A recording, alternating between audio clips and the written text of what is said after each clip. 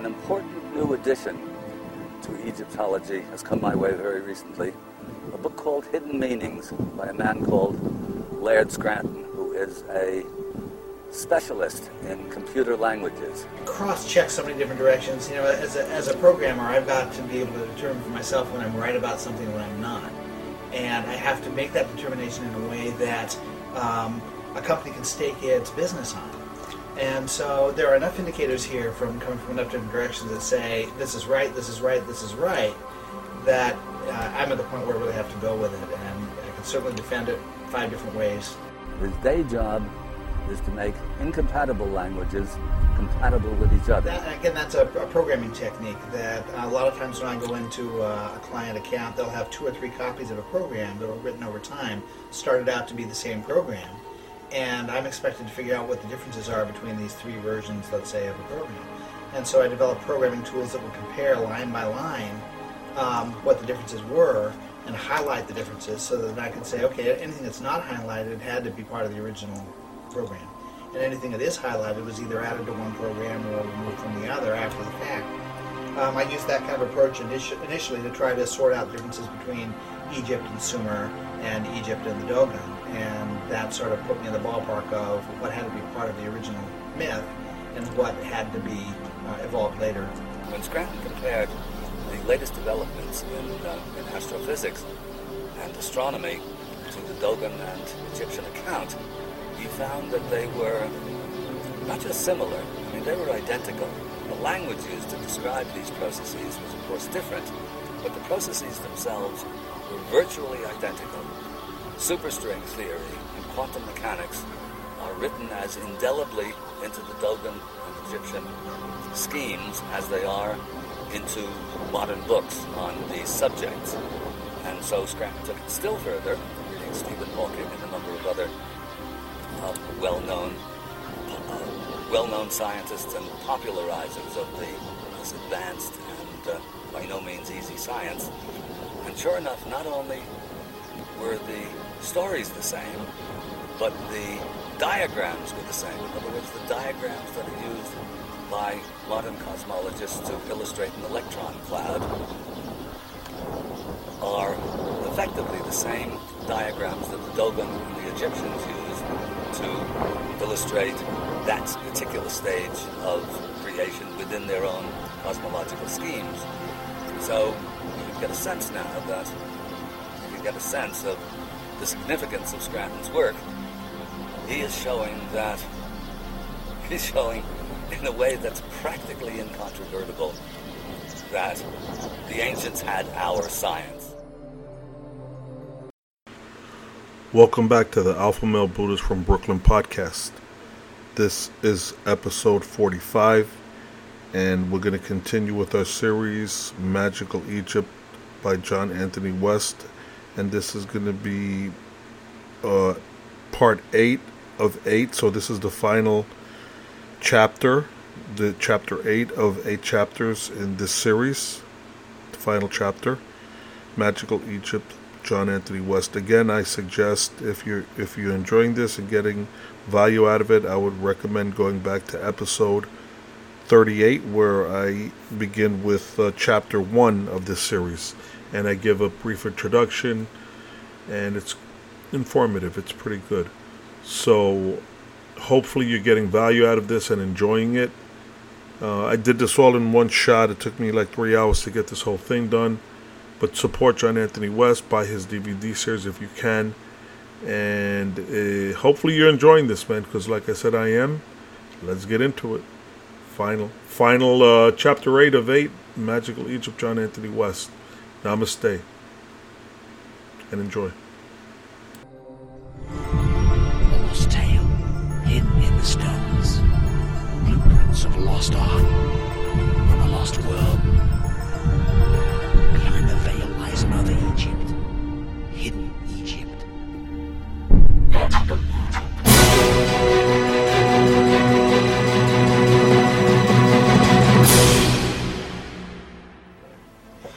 Originally, as a trainee programmer, I was always under the guidance of another more experienced programmer, and so I had help and that I could turn to when I was trying to solve a problem. I noticed over time that I was being given less and less information and expected to do more and more with it, and I started to joke with myself that at some point I was going to be given nothing and expected to do everything with it. And surprisingly, that was just the qualification I needed to be able to research a book like this, where there was really no one who could give me the guidance that I really needed to be able to sort out what these symbols meant. I had to work it out for myself. I'm sitting here with Laird Scranton, author of Hidden Meanings, a study of the founding symbols of civilization. Laird has contributed a book of tremendous importance, in my view, to the growing library of books that demonstrate the existence of an extremely sophisticated, highly scientific view of the cosmos that existed as far back as we can trace history, and probably much further than that. Laird's book stands out among these many others, in part because of its originality, and in part because it is, unlike a lot of those other books, extremely accessible. What he does, very briefly, is to show that the Dogon, a remote tribe in West Africa, have a cosmology, and their symbols and the story of how the universe and humanity within it are created matches the ancient Egyptian story very, very closely, and perhaps even more remarkable, and this is where the book becomes controversial in its way and explosive at the same time, when both of these stories are compared to the latest wrinkles in contemporary physics and cosmology, superstring theory and quantum mechanics, quantum physics. All of a sudden, the stories are the same and the symbols are the same. My starting point was Robert Temple's The Serious Mystery. I think that's where a lot of people started. That's what brought the Dogon into the consciousness of modern society. I read his book. I was very interested in it. I was really interested in his references in the back of the book, and I started following some of those references to try to learn more about the tribe and more about just subject matter. From there, my programming background really started kicking in. Well, let's back up a little bit. I converted to Judaism when I married my wife, Risa. So I had some knowledge of symbols of Judaism. I've had some recreational reading background in Egypt. And so I could see resemblances between the symbols that the Dogon had and that were in ancient Egypt and that were in Judaism. And all that said to me, looks like this stuff is related. Then my programming background kicked in, and I could see with the Dogon symbols that they were using techniques that a programmer would use when they design a symbol. A good programmer learns over time to incorporate hints and clues into the form of the symbol itself. If you create a field name in a program that's supposed to represent an invoice number, you don't call it XYZ123, you call it INVNO. And I could see that these symbols were using those kinds of techniques, and that said to me somebody must have designed them. Somebody who knew enough about designing symbols to have used those techniques. So that convinced me I was on the right track. I was looking at design symbols and gave me the impetus to spend 10 years researching it. In his book, he starts out looking into the cosmology of the Dogon. This is a tribe living in a remote section of faraway Mali in Western Africa. And the Dogon were brought into prominence and no little notoriety initially in the 50s by two anthropologists who worked with them for 30 years, Marcel Griol and Germain Dieterlen. In two books, one called Conversations with Ogo Tonelli, who was a blind old Dogon shaman, and secondly in a book called The Pale Fox. These works were certainly not, they weren't bestsellers. These works were fairly specialized and were known only to a few. They were popularized and brought into serious bestseller prominence by Robert Temple. Temple was struck by the fact, recorded by Griol and Dieterlen, but not developed, that the star Sirius was the prime focus of Dogon religious worship, but more remarkable, that the Dogon apparently knew that Sirius was orbited by an invisible dwarf star called Sirius B. Sirius B was only discovered by our modern-day telescopes in, I think, the 1950s. It might have been the 1930s, but anyway, relatively recent times. So how did the Dogon, without telescopes and without any apparent formal astronomy, decide upon Sirius and Sirius B as the focal points of their worship? There's absolutely no way that the Dogon, without access to some sort of long-lost information or some way of accessing knowledge that we don't have, figured out or knew that the star Sirius is orbited by a dwarf star. The rest of the symbology and mythology of the Dogon is equally mysterious. I can imagine a group of teachers sitting down today and saying, actually, I've read discussions, scientific discussions from scientists from NASA, just brainstorming if we had to create some kind of a structure here to let another culture know that we were there. What would we possibly do? What kind of a set of symbols would we come up with that would survive for a long enough period of time for an unsophisticated culture to grow to a level of sophistication where they would could then understand that we had been there? That's exactly what this set of symbols does, and I'm very, very impressed with whoever developed them. Very stable set of understandable symbols that can be applied to three different important creational storylines and create one set of myths that encompassed all three storylines. The three storylines are the structure of matter, the structure of reproduction and genetics, and the third storyline is the surface storyline, which really explains how these symbols were taught to the Dogon.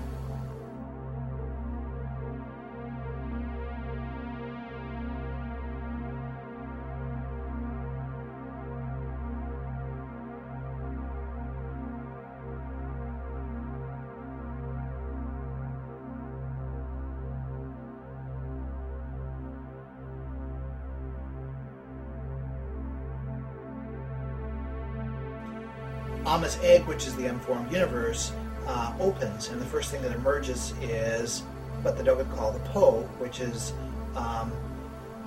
the equivalent of the hydrogen atom, actually. And along that storyline, the numbers 2 and 8 become important. 2 in that storyline represent a twin pair, which are, I take to be, the hydrogen atoms, which tend to form twin pairs. 8 represent the electron structure of oxygen, which combines with hydrogen to form water, and which gets us to the water symbol, which is so pervasive. We're talking about waters of chaos. Actually, the waters of chaos may be a more literal statement than we think.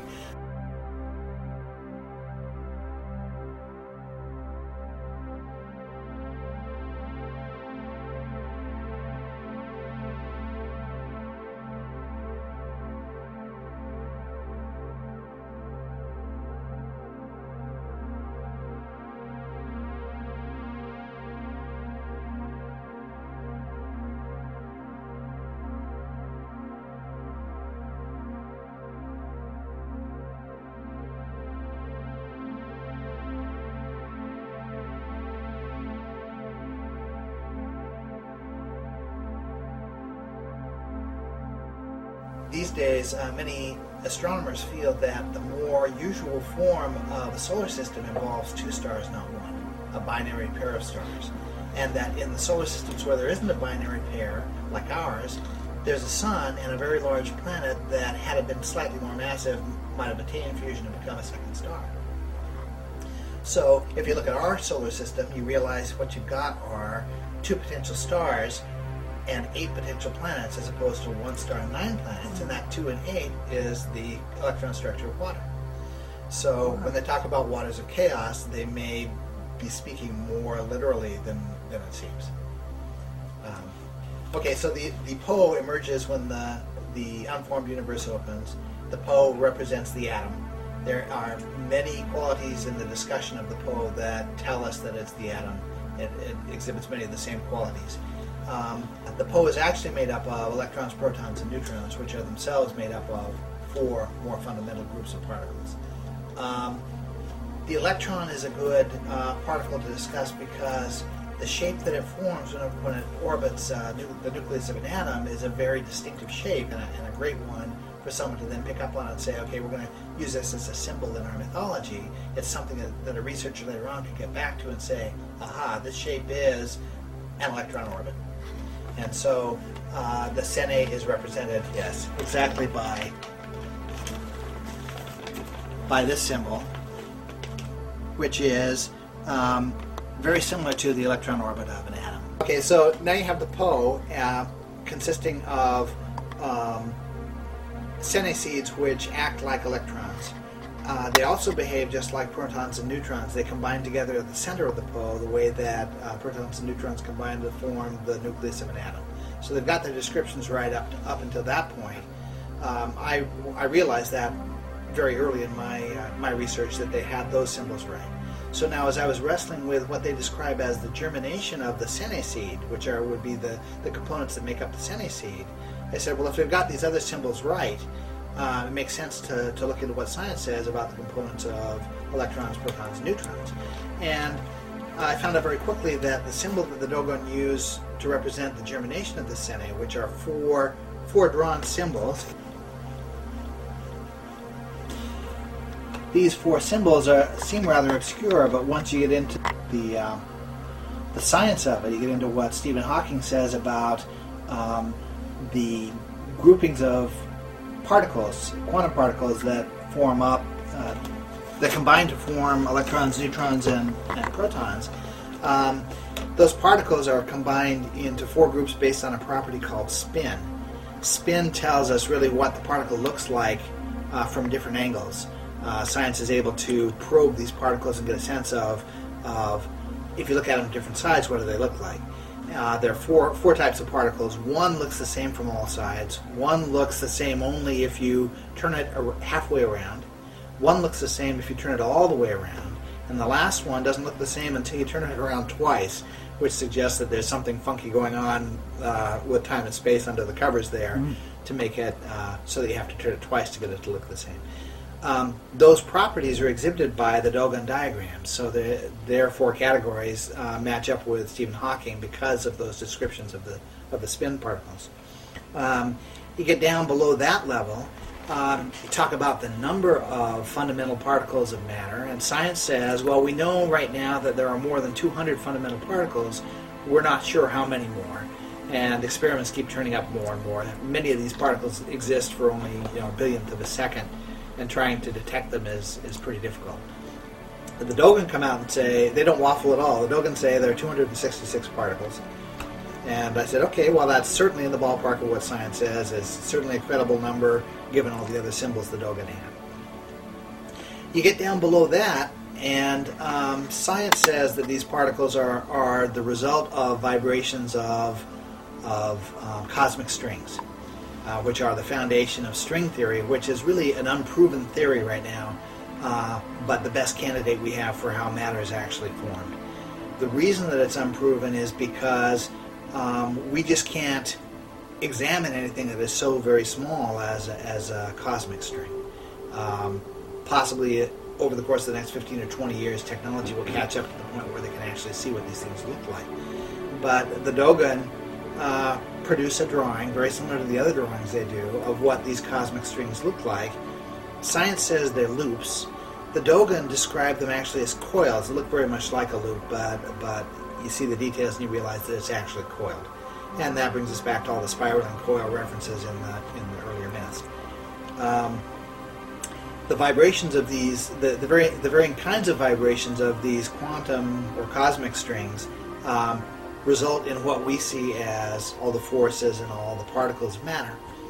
At this point, you have to switch from Stephen Hawking to Brian Greene for a discussion of a string theory that is presentable at the level of a user like me, a person who is not highly scientific. Brian Greene presents in his book several different diagrams of typical vibrational patterns of these cosmic strings. And one of those, it matches up with what the Dogon say a cosmic string looks like. if you follow back through the Dogon symbols, you realize they're taking the most obvious representation of each of these symbols and trying to present it as an example. It's not the only example, but it's the quintessential one. So now you've got an equivalence between the vibration of a quantum string and this drawing that the Dogon do, which is actually a drawing they do, a field drawing they do. They draw with sticks in the field at a certain time in their agricultural cycle and produce this image that is very much like the vibrational pattern of a quantum string. The rumor arose that the Dogon themselves acquired this knowledge from ancient Egypt, or in any event that there was a connection between the Dogon cosmology and mythology and the Egyptian. So Scranton started looking for those connections and found them very, very quickly.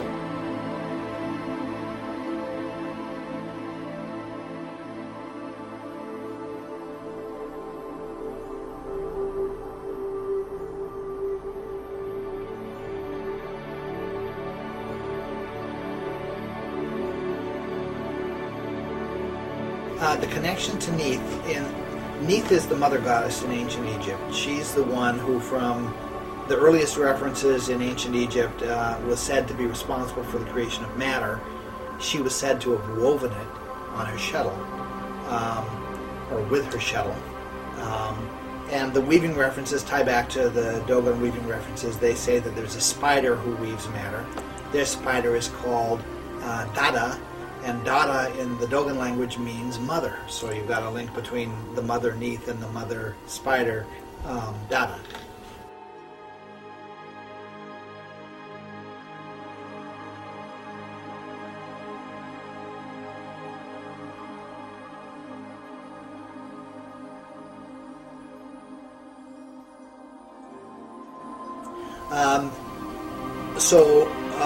When you get to Neith, in order to understand what Neith's about, you really have to look at the glyphs that make up her Egyptian hieroglyphic name.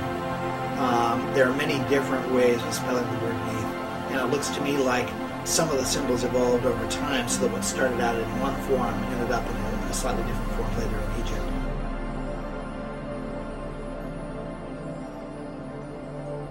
Her name is written with the complex way that quantum strings intersect themselves. Those two symbols come from the words to weave.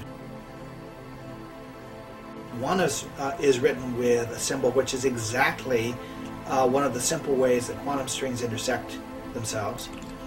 The other spelling is written with another symbol that is exactly one of the ways quantum strings intersect themselves. So you've got three very precise representations of quantum string diagrams, or string theory diagrams, used to write the name of Neith and how she forms matter. It's pretty much a no-brainer that we've got a connection here.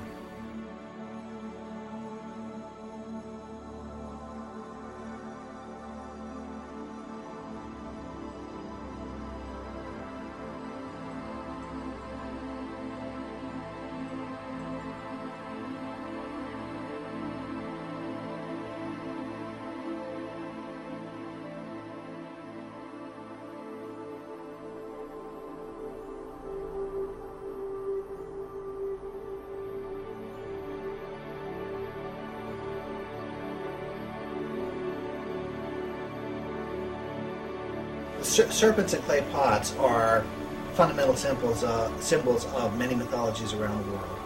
And part of the surface line of these mythologies is it's playing a game with you, a lot like the TV show Password.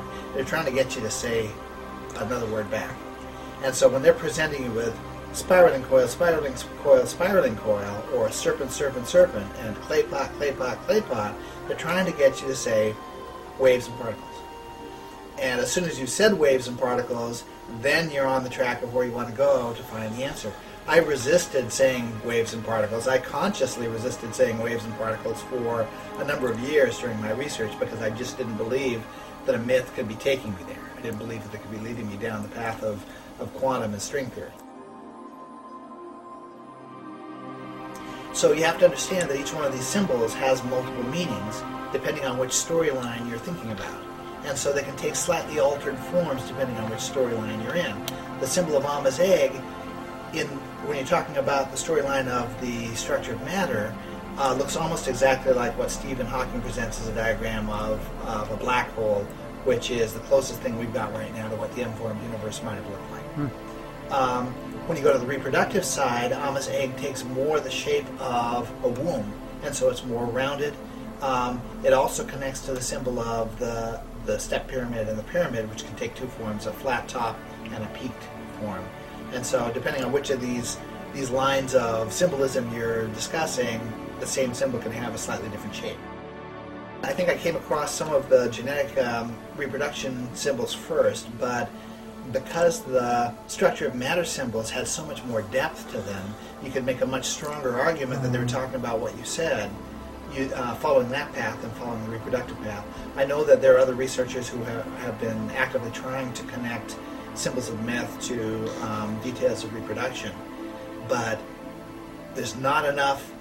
You have to get it to be believable. You have to get it down to what I call self-evident comparisons between two things. The Chinese were right when they say a picture's worth 1,000 words. If you can get it down to where two things are self-evidently the same, it makes it much harder for somebody to argue with you that you're wrong. So from the structure of matter side, I could get to that point over and over and over again. Whereas on the reproduction side, you had to depend more on descriptions and less on drawings, and so it's not a strong argument. One of the things I finally came to understand about the Egyptian language is that there are two different functions happening with words in the language that reveal more truth to the person who's trying to understand it. The first function is what you can call homonyms, words that sound alike, and what a lot of Egyptologists look at as puns. That only a portion of the full meaning of what you're looking for is in any one of those given words.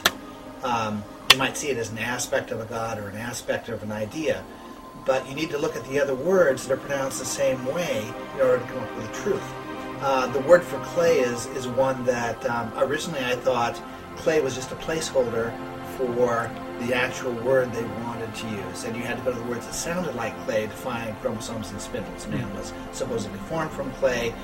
Man was really formed from chromosomes and spindles. But as it turns out, clay actually has a scientific role in the process, or may have a scientific role in the process of the creation of life. It's the substance. Certain clays are a substance that act as a catalyst for the formation of the building blocks of life.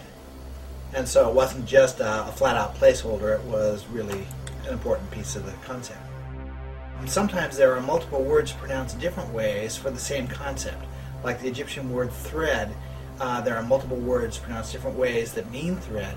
If you look at all of the spellings, the hieroglyphic spellings of these words, you come up with clues that need to be put together to get the full picture of what they're talking about when they say thread. And on one level, that's string theory, components of string theory, and diagrams from string theory. On the other level, it's components of reproduction and genetics.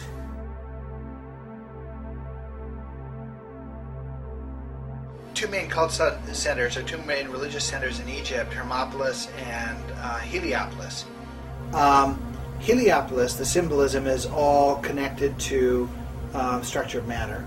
Hermopolis, it's all connected to reproduction and genetics. So when you're talking about serpents and frogs, that immediately makes me think that we're on the human reproduction side, the genetic reproduction side, rather than the structure of matter side.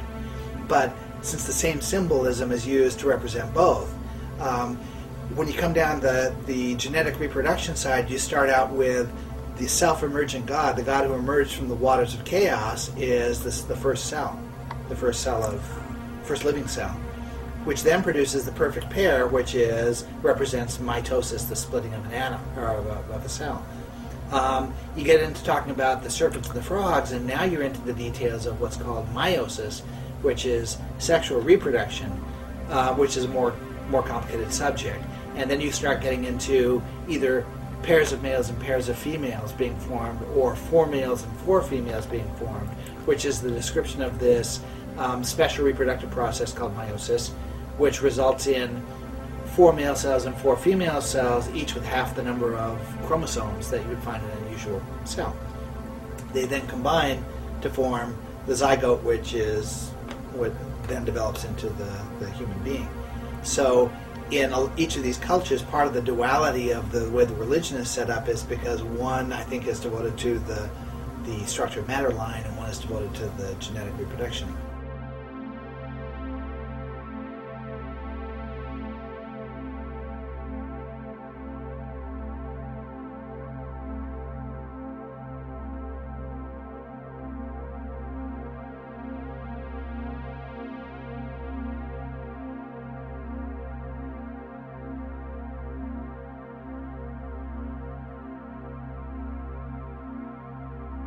In that final line, that final storyline, the acquisition of the skills of civilization, the symbols are not being used symbolically. They're being used as mnemonic devices. They're being used as ways of helping people remember what it is they're talking about. And they evolved into the graven images that were later forbidden at the time that Judaism and Christianity came out. The forbidding of those graven images is what I think undermined the structure of the serpent religion, which is why it fell apart after the time of the Exodus from Egypt. From what I can see, in many different cultures around the world, serpents are originally knowledgeable teachers. You even see it in the story of Adam and Eve. The transgression that the serpent made was providing knowledge. And you see the same theme repeated again and again in culture, from culture to culture, of the serpent as a provider of knowledge who later becomes vilified and is either said to be forced to leave or is said to choose to leave at a particular point in time. But it also may be discussing the fact that whoever these teachers were came out of a group of teachers, a larger group of teachers, and they were not supposed to have provided us with certain sets of information that they did. And when it was discovered that they had, then the others of the group became very upset and tried to make sure that got reversed.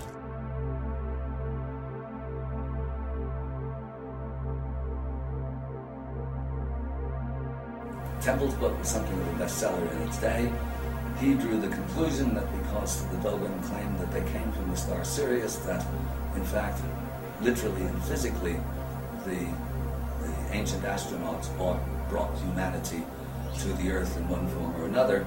But this is, without going into an argument here, this is only one of the possibilities. The fact is that that Sirius worship was a major factor in the Dogon cosmology.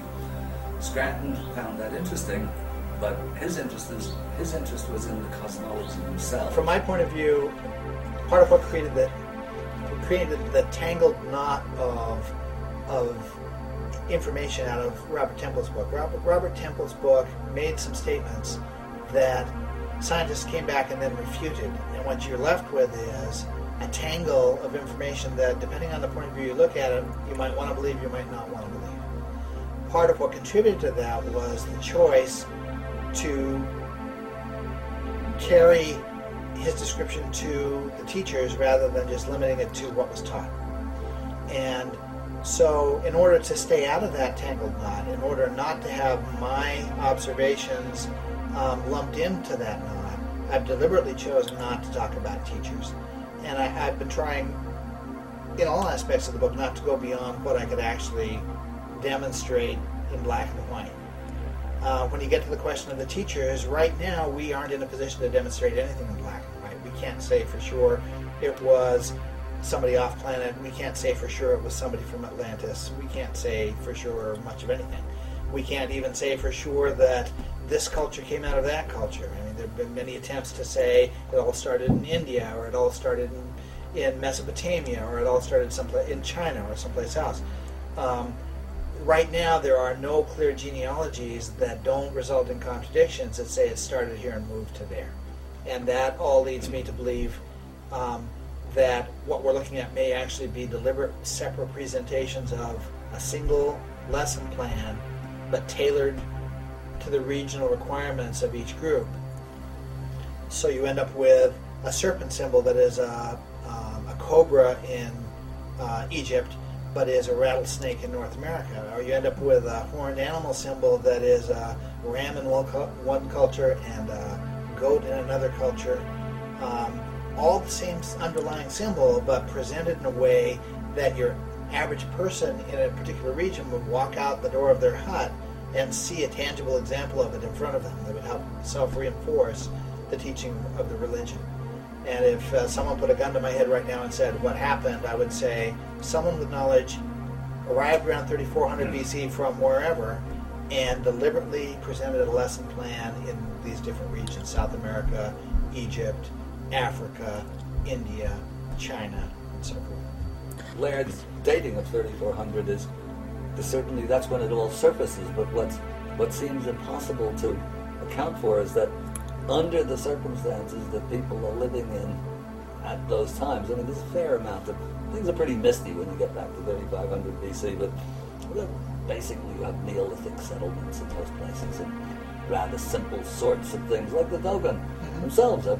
It's a very simple lifestyle that they lead, and then suddenly they've got this incredibly sophisticated science that would appear, unless you can get it by divine inspiration, it would appear to be the result of experiment and deep thought over a long period of time. And my own, I mean, I'm more inclined, since as you said, nothing is provable, but I'm much more inclined to think that this is the result of long periods of development that disappear when this cataclysm hits and the Ice Age breaks up, and that somehow the knowledge is kept intact, that somewhere it's kept more or less intact, only to resurface as if by magic practically everywhere in the world. I mean, it's India, it's China, it's Mesoamerica, it's Egypt, and then it's even among tribes that you wouldn't anticipate would have this. We see it with the Dogon and the Maori, and I'm sure if we start looking now, we're going to find it with the Oromo and the Eskimos and who else?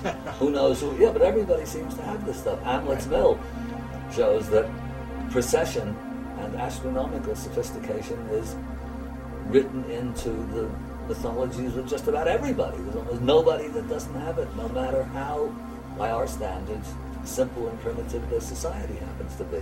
So what's neat about it is that they have to rewrite the whole history of everything.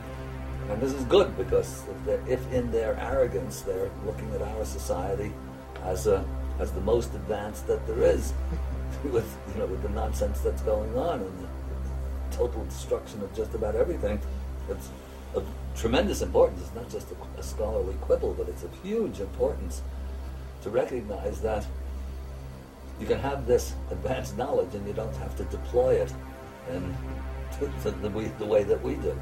That's right. And if the viewpoint you come from is that the information did come off of our own world, then it almost has to have come from a prior civilization.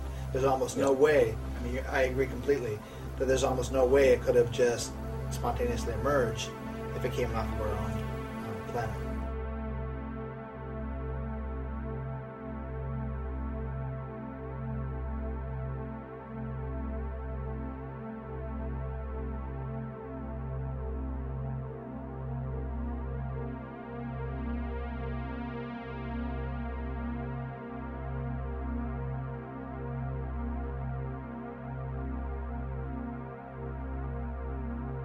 Yes, the Maori have almost exactly the same structure with almost exactly the same symbols, and it works the same way.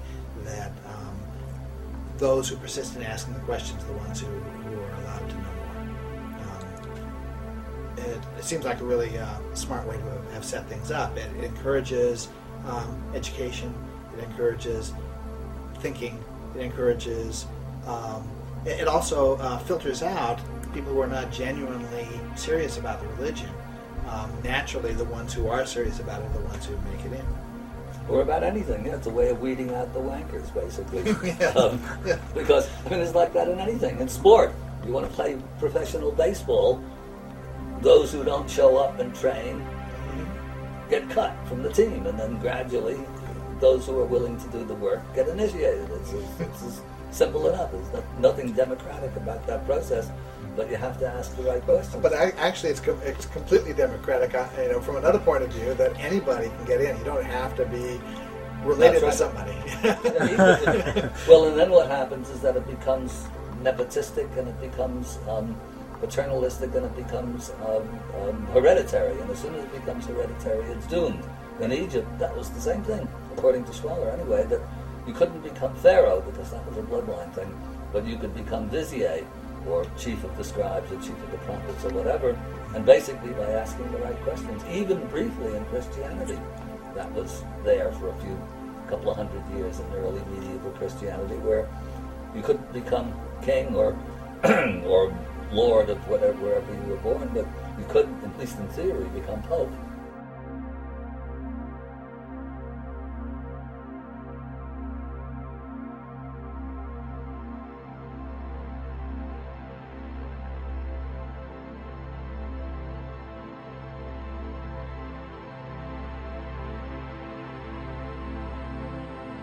There's a question I wrestled with for about a year and a half before publishing my book, which was, should I be publishing this at all?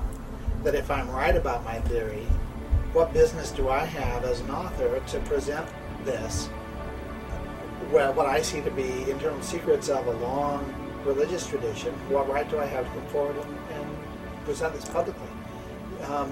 The anthropologists, excuse me, the anthropologists who study the Dogon were constrained by ethics of their own profession, and they felt constrained by having been directly initiates of information from priests. I, as an outsider, was not falling under those same constraints, so I had to ask that question for myself. And the conclusion that I came to really comes out of the Egyptian hieroglyphs.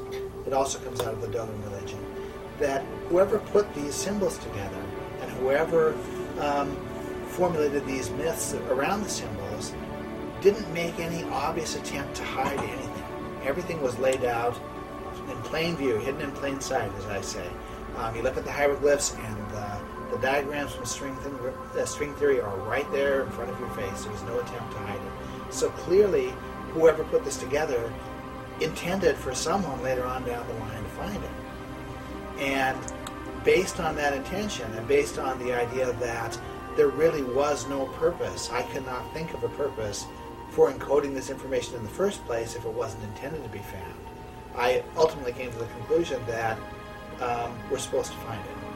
I was also struck by the fact that there's only about 15 or 20 years worth of information here that modern science is not privy to. Modern science is not able to get at directly. So if the original intention of encoding this was to act as a boost for us, to give us a leg up on science, we have about 20 years left to get any benefit out of that. So that if it weren't printed now, then science is not going to get any benefit out of it at all. I'd like to see an astrophysicist take the Dogon formulation of a cosmic string and see if that solves some of the mathematical problems they have with their equations. Now's the chance to do it. A lot of people have always thought that they were incorporating this information into their structures in order to, knowledgeably, so that knowing that things were coming unstuck. The Great Pyramid is often thought to be a repository of wisdom, and I've always resisted that. I must say, I always thought they were doing it simply for themselves because it was the best way to pass that information along. Maybe it's both, actually, because I'm thinking this recent work that I've been doing, reading that I've been doing on the yugas and on the cycles of time, and I'm inclined to think that at higher levels of civilization, they understood that it was, let's say, that it was high summer and that autumn was going to follow and then winter, so they wanted something like, exactly like a granary, where you store perfect symbol for where you store the seeds until it's time to plant again. And so it may be that these things all over the world are consciously designed so that they can be passed on over the generations, even when the inner meanings have been completely lost. They still resonate because they're valid, as opposed to some stupid superstition like Darwinian evolution or something of the sort. But so these things get passed on, and so they serve as both. In other words, in their own time, because they're the simplest, you don't need higher mathematics to understand these things. I mean, we come at them through higher mathematics and then say, well, gee, maybe we didn't need the math after all. What we had to do was listen to the Dogon. And you can actually recover higher mathematics from the symbol. That's right. I mean, that's the amazing bit. So it could be both. As I said, I was always resistant to ideas that, let's say, the pyramids were built for us, not for the Egyptians themselves, as well. But maybe it's both. In other words, they're built for themselves, for sure, because they want that for reasons of their own that we don't really understand.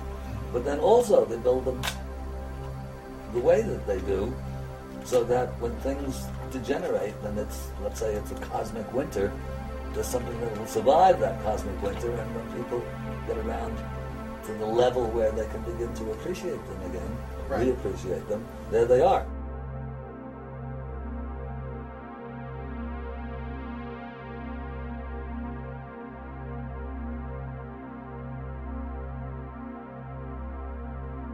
The implications for me are we're dealing with a design system, that these early myths come out of a design, and that implies knowledge on the part of somebody sometime prior to 3400 BC. And how much prior to that, it's hard to say. It looks to me that it would have taken at least 100 years to establish this. It might have taken much longer than that. 3400 BC may not have been the first attempt to establish this, so there could be earlier incarnations of this. This could have just been the renewal of something that was established much earlier. It's hard to tell. What I can say for sure is it looks like someone around 3400 BC knew a lot about science. That's about as much as I can say. And who that might have been, whether you want to take that to remnants of Atlantis or whether you want to take that to people with divine inspiration, or you want to take that to alien visitations, or where you want to take that, what you can say with some certainty is someone around 3400 BC knew a lot about science. Through the course of my book, I've been able to identify maybe a page and a half or 2 pages worth of Egyptian hieroglyphic symbols that I think have scientific meaning and are sort of the beginning of a scientific notation or an understanding of a scientific notation within the Egyptian hieroglyphic language. And I think that focusing on that will identify for us a lot of these other symbols, what they mean, and how they got carried forward into some of these other groups. And that's also another very important point about my book, is that in order to make the points that I'm making, I had to deal with the literals of science. And that might make it sound like all the symbolism connected to these symbols should be interpreted literally as science. But that's only one little piece of the picture, and there's a whole other side of it, and there's the whole mystical and spiritual and philosophical side of it that is every bit as important, maybe more important, to a full understanding of what the symbols are than what I've talked about. And I don't want things misrepresented that I think that's all there is. I don't. What he has done is absolutely remarkable. It's unique in one sense, but in another sense, it is an addition. It is an addition to a body of work that has been building up actually over the last 40 or 50 years.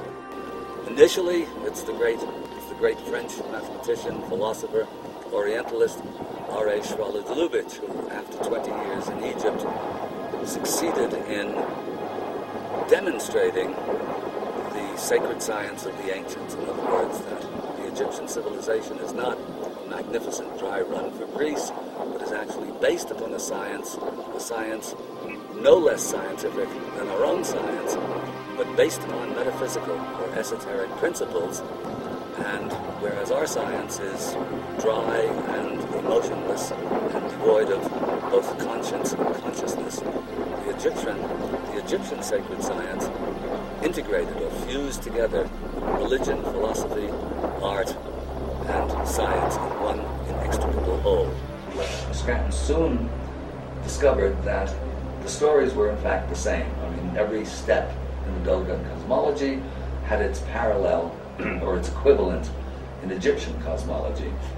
And even the symbols that they used for these stages of creation were obviously the same, if not identical, so much the same that it couldn't be a matter of accident. So the establishment, the connection between Dogon and Egyptian cosmologies was established, and by extension, extrapolating, altogether likely that if anybody wants to do the kind of comparative anthropology necessary, the same parallels are quite liable to show up in other African tribes, some of which have serious worship as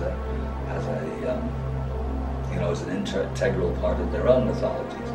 In any event, the most interesting part, perhaps, of Scranton's book is that he then decided, just for fun as it were, to see how the Dogon Egyptian cosmology corresponded to the latest wrinkles in modern astrophysics and contemporary cosmology.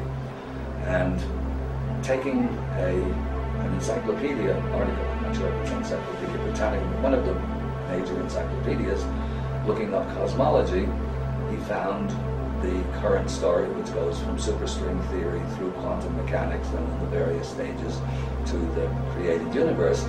And when he put those side by side with Dogon and Egyptian accounts, they were effectively the same. The same story was being told, except that the contemporary astrophysicists and cosmologists weren't intelligent enough to realize that this is an act of divine will, and somehow or another ascribed all of this to miraculous Darwinian accident. The point being that the stories are the same, and when Scranton then went and looked deeper into the matter, reading works by Stephen Hawking and many of the other popularizers is the wrong word, but writers describing the latest advances in string theory and quantum mechanics and so on in language that would be accessible to at least educated laymen, not only were the parallels reinforced, but even the diagrams that Hawking and co. used to illustrate, let's say, the electron cloud or the stages of string theory corresponded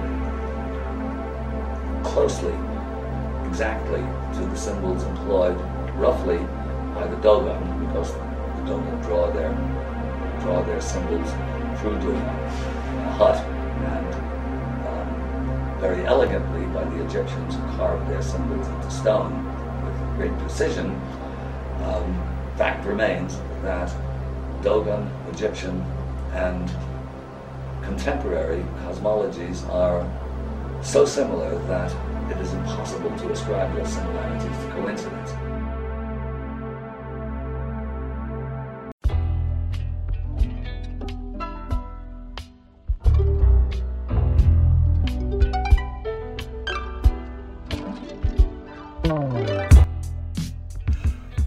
Welcome to the Alpha Male Buddhist from Brooklyn podcast. I'm your host, Miguel. I like to cover topics from ancient history, great leaders and generals from the past, and I also like to talk about self-realization, truth, critical thinking, and strategic spirituality. Outside the box, nonconformist. I'm here to shatter the myths of the mainstream media and the beta sheeple narrative. Welcome to the Alpha Male Buddhist from Brooklyn podcast. My email address is alphamalebuddhist@gmail.com. Again, thank you for listening, and namaste.